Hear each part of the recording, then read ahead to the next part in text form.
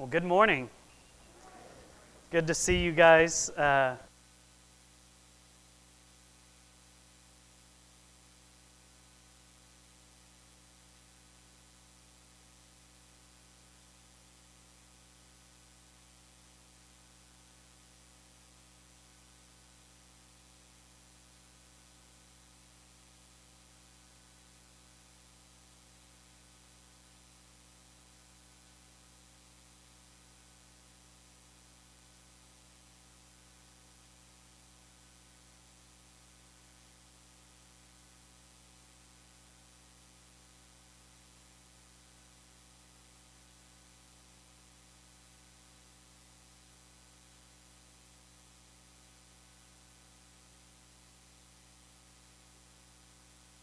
Trying to reel in a fish.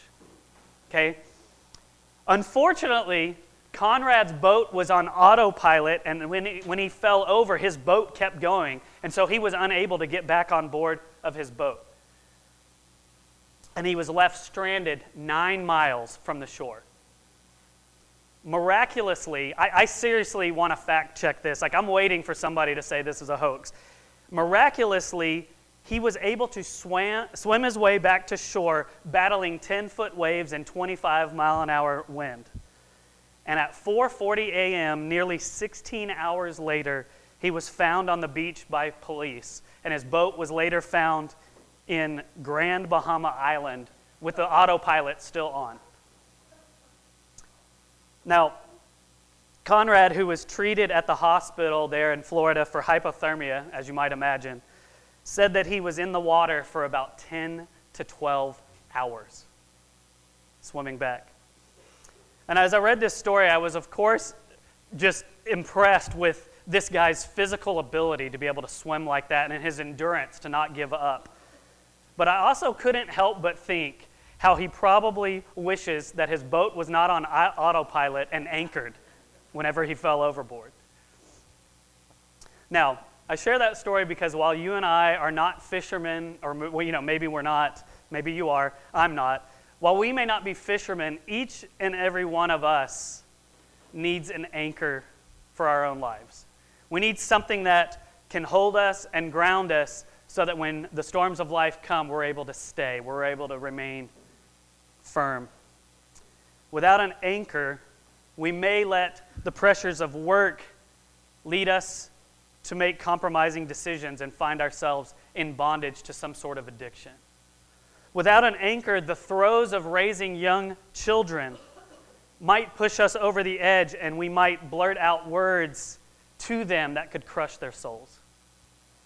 Without an anchor, we may let some unwanted lot in life, whether that be depression, anxiety, maybe an unwanted stage of singleness or something else that we are battling, push us from wondering if life is really worth it to concluding that it's not. Without something holding us firm, keeping us grounded, we are in all kinds of danger, just like this guy was when he fell overboard fishing off of his boat that was not anchored. We need an anchor. And so does the church. We need an anchor as the church. And thankfully we have one. And this morning, I want to talk about what the church's anchor is.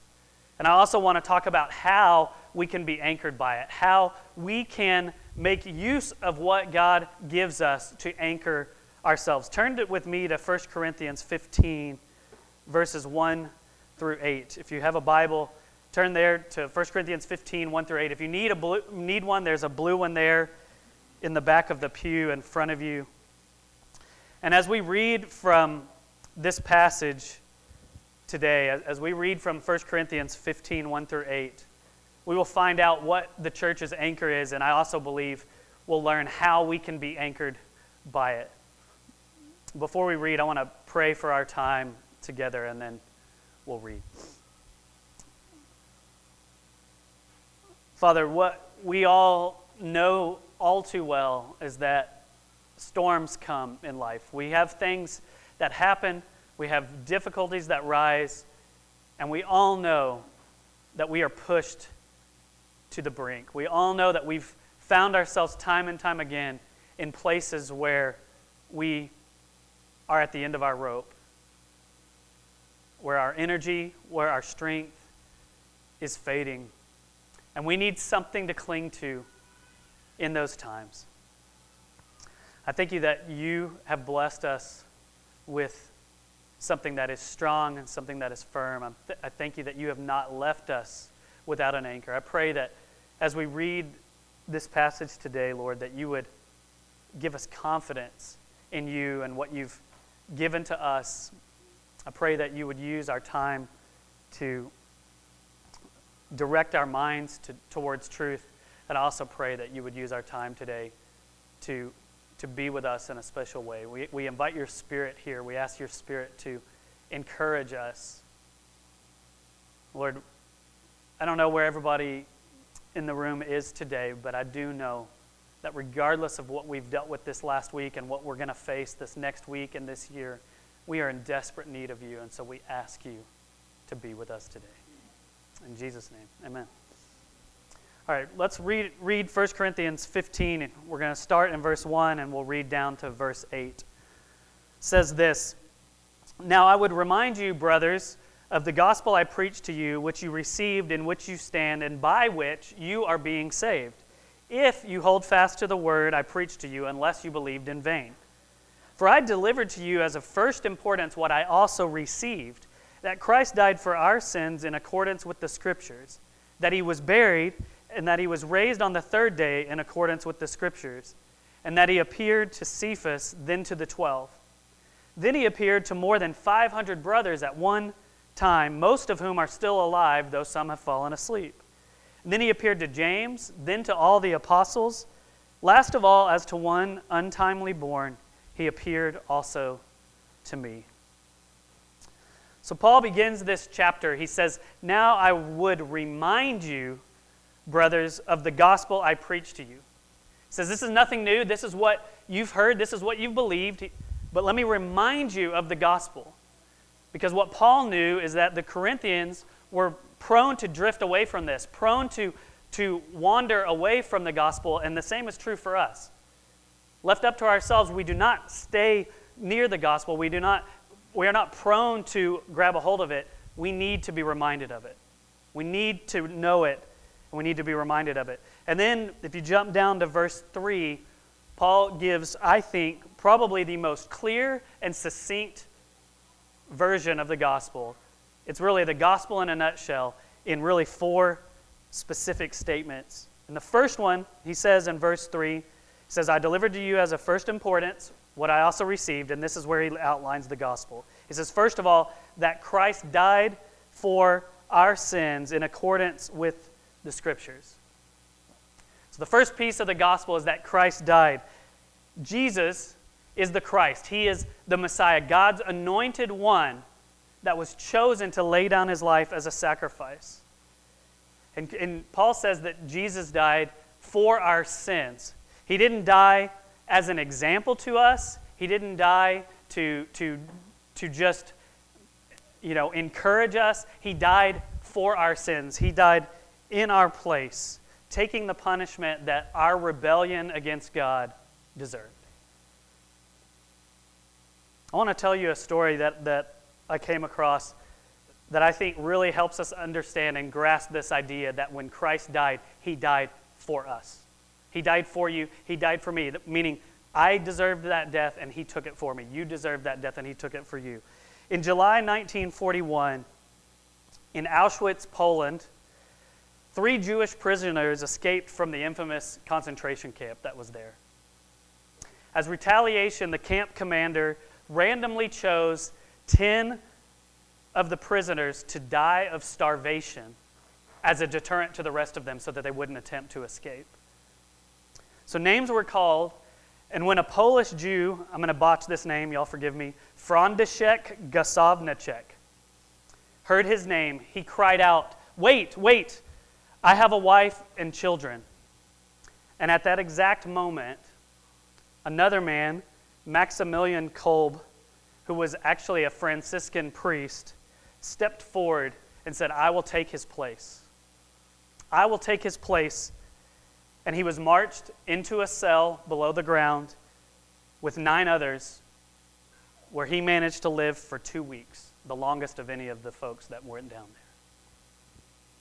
And this story was chronicled by NBC News a few years ago, and Gossobnichek, by this time, was 82, and he was shown telling this story with just tears streaming down his face.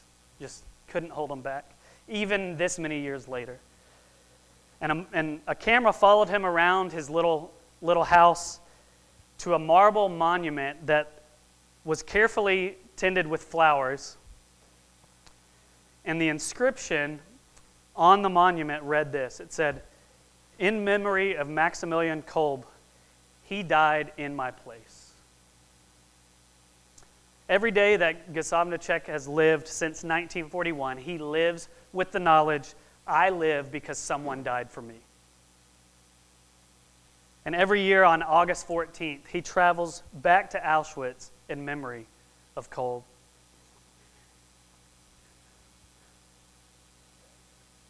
The reality of what Christ has done for us is just as real as what this man did for this guy. I don't know about you, but I think I have a hard time really believing that I deserved the death that Christ died. I feel guilty, I feel shameful, but it's hard to really picture that I was supposed to be on that cross. Because I wasn't there in history on that day like this man was. I don't have a vivid memory of it. But what we do have in the text all throughout the Bible is it explains to us that we deserve death. And it explains to us that Christ took that death. That his death on the cross was a sacrifice for us, for you, and for me. He didn't just die for some people. He didn't just, it's not that some people are bad enough that they needed a Savior. Every one of us is bad enough. Every one of us is corrupt. And every one of us is fallen and sinful, and he died for us in our place. Now, what Paul also is careful to say here is that not only did he die for our sins, but he died in accordance with the Scriptures. And that's really important for us to understand, because what that means is that Christ's death really ultimately wasn't at the hands of these Roman soldiers. It was ultimately a part of God's sovereign plan, a part of God's sovereign will. It was what God had predicted in the Old Testament Scriptures and what Christ himself said that he came to do through the Gospels. And so we know that this wasn't some random occurrence that caught Jesus by surprise. This was part of a predetermined plan, a plan to redeem us. So the first part of the gospel is that Christ died for our sins in accordance with the Scriptures. And then in verse 4, Paul gives us the second part of the gospel. He says that he was buried. That he was buried. So Christ not only died, he was also buried. And his burial is the proof that he actually died. Because believe it or not, there are some people who really believe that somehow he went through the crucifixion and didn't die. That somehow he was a spear was thrust into his side after he was nailed to the cross and he didn't die. But his burial, which is attested to historically, which is what we see in the Gospels, is that Joseph of Arimathea took his body, went and asked permission to bury it and prepared it for burial and laid it in a tomb. All of that is proof that he actually died. And so the second piece of the gospel is that Christ was buried. And then Paul continues in verse 4, giving us the third component. He says that he was raised on the third day in accordance with the Scriptures. Christ was raised, and this changed everything. The Scriptures teach us that the resurrection serves as validation that Jesus is who he says he was, that he is the Messiah, that he is the one who was anointed by God to come and lay down his life. And it demonstrates that his sacrificial death pleased the Father and satisfied his wrath, and that is why he raised him back from the dead. So the third piece is that Christ was raised. And then finally, in verse 5, Paul gives us the fourth piece of the gospel, he says, and that he appeared to Cephas, then to the 12. So Christ died, he was buried, he was raised, and then he appeared to these men. Not in a vision, not as a spirit. This isn't just a ghost that's coming to them. He appeared bodily in his resurrection body. If you go back and read the Gospels, I looked at it this week just because I'm always intrigued at how they kind of give details to let us know that this was a real bodily resurrection, that this is Christ back from the grave, not just a spirit. In Matthew 28, in Luke 24, and John 20 and 21, you can go read them for yourself, Jesus lets his disciples touch his body. He lets them feel his scars. And then, in a couple of different of those passages, it actually says that he ate. He actually ate food, because a spirit doesn't do that. A ghost doesn't do that. Somebody with a body does that. And so Christ was actually raised from the dead. And his appearance to these men serves as proof of his resurrection. And then in verses 5 through 8, Paul goes on and he tells us that he didn't just appear to Peter. That's who Cephas is.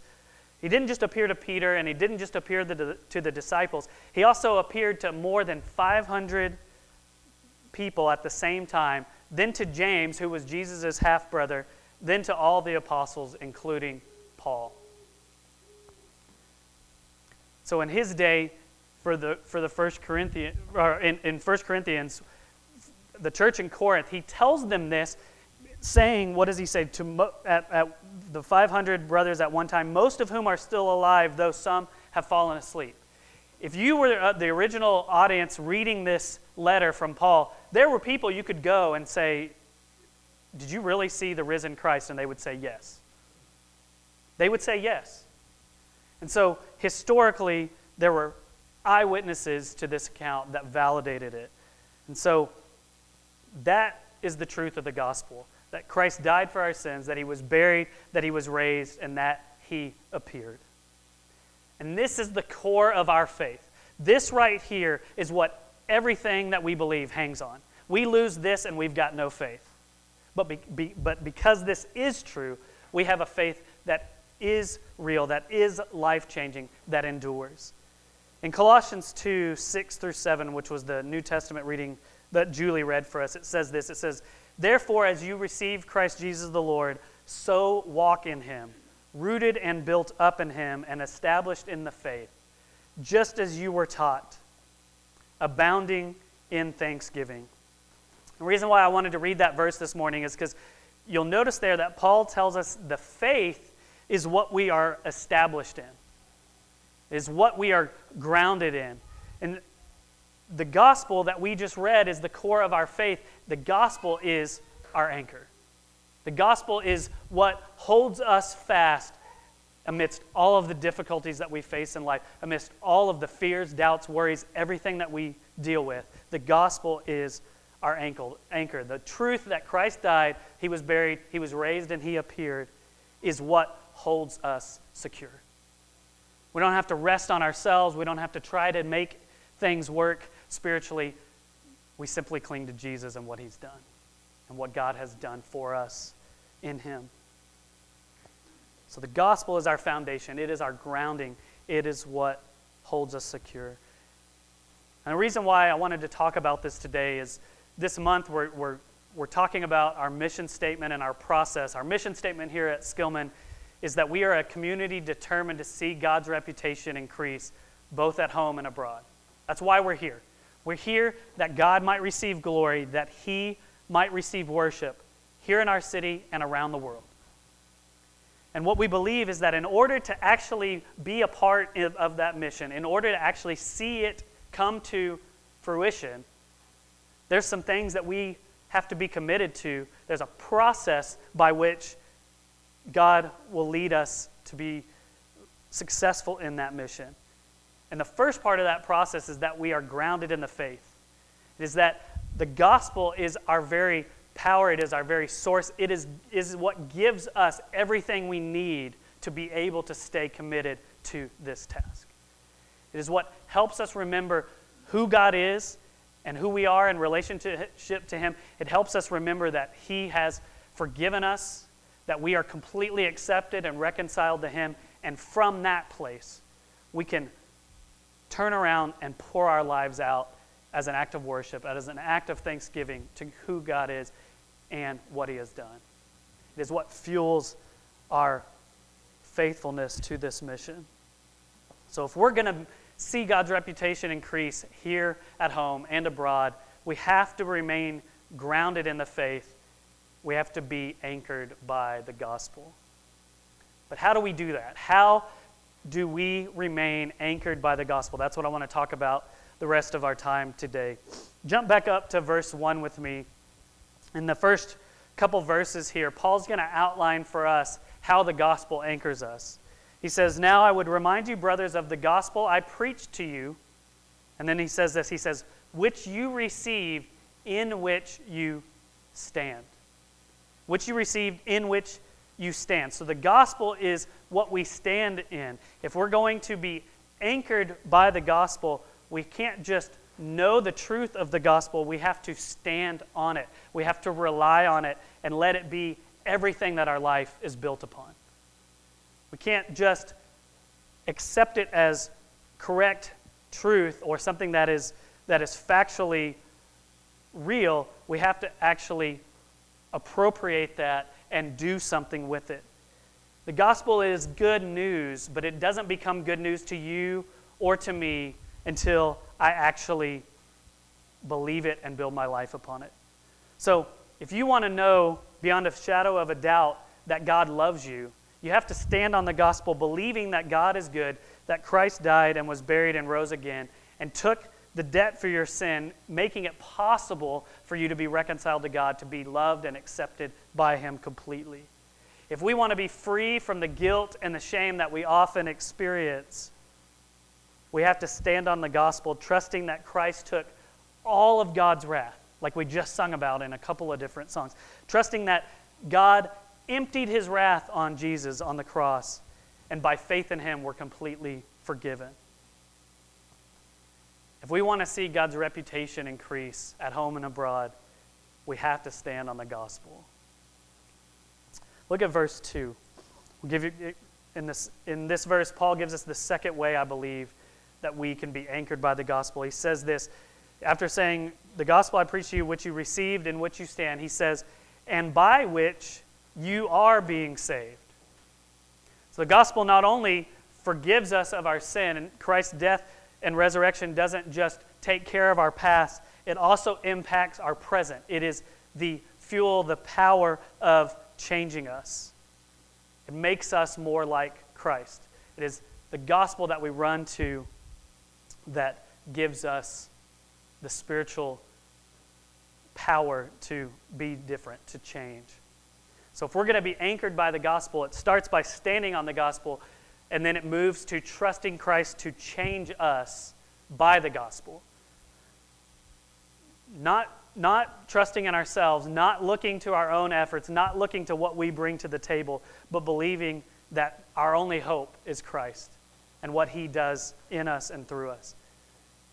Now, for us as a church, as a corporate body of believers, I believe that God is calling us to be more involved in seeing his reputation increase in our city. It is something that I've been convinced of since the first day that I came here. And it's something that God continues to churn in my chest. It's like deep down inside of me. I just know beyond a shadow of a doubt that he has great things in store for us in this area. And something I've become more and more convinced of, especially as I read texts like this, but even over time, just as I walk and seek to be faithful to God, is that if we are ever going to become the kind of church that deeply cares and serves our city to the point that people are coming to Christ and their lives are being changed and God is glorified, if that's going to happen, we can't do that. We can't get there. We can't muscle up this change by white-knuckling our way through it. We don't just decide that we're going to work harder and all of a sudden that's going to be a reality. Jesus has to change us as a church by his gospel. We can't conjure up a love for lost people. Jesus has to give us that love for lost people because he's the one who loves them perfectly. We can't become just all of a sudden more faithful and more excited by just praying harder and all of a sudden just working our way there. We have to be impacted by who God is and what he's done for us through Christ on the cross. And then that will give us greater gratitude, greater awe of who God is. And from there, we will want others to participate in this beautiful, beautiful worship that we ourselves are caught up in. Then, from the desire of God, wanting God to be known and worshiped, we will love and share the good news with our neighbors, with our city, so that God's reputation increases. Sometimes I feel like maybe I'll just speak personally. Sometimes I feel like somebody who is selling a product that I don't use.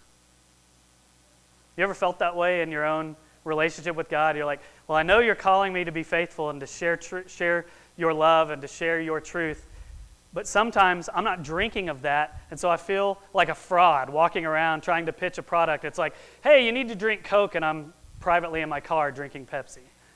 You know, like, I'm convinced that the only way for us to become a church that lives on mission for God is to be completely in awe of who he is, to be completely in love with him, and completely full of gratitude for what he's done for us. If we're going to be that kind of church, we have to be anchored by the gospel, and the way that we do that is by trusting Christ to change us, not trying to change ourselves. Look back at verse 2 with me, and this is the last point that I have today. So he says, the gospel is what we stand in, and it's by which we are being saved. But then he gives this conditional statement. Listen to this, or look at this. He says, if you hold fast to the word I preached to you, unless you believed in vain. His point is that for faith to be real, for faith to be saving faith that carries us through to the end, brings us safely home, we have to have a faith that endures. Real faith lasts a lifetime. You don't believe for a little while and then abandon that belief if you have real faith. Real faith carries through. It may be tattered, it may be beaten up, it may be dangling by a thread, but it's there. It's there. Because ultimately, we're not held fast by our belief, we're held fast by the one we believe in. It's the content of our faith that matters, but we still have to have that faith. And so, if we want to be anchored by the gospel, the last part is we have to hold fast to the hope of the gospel. We can't let our circumstances, we can't let the things that we come up against that smack us in the face, that tempt us to bail and to give up. We can't let those things cause us to let go of the gospel.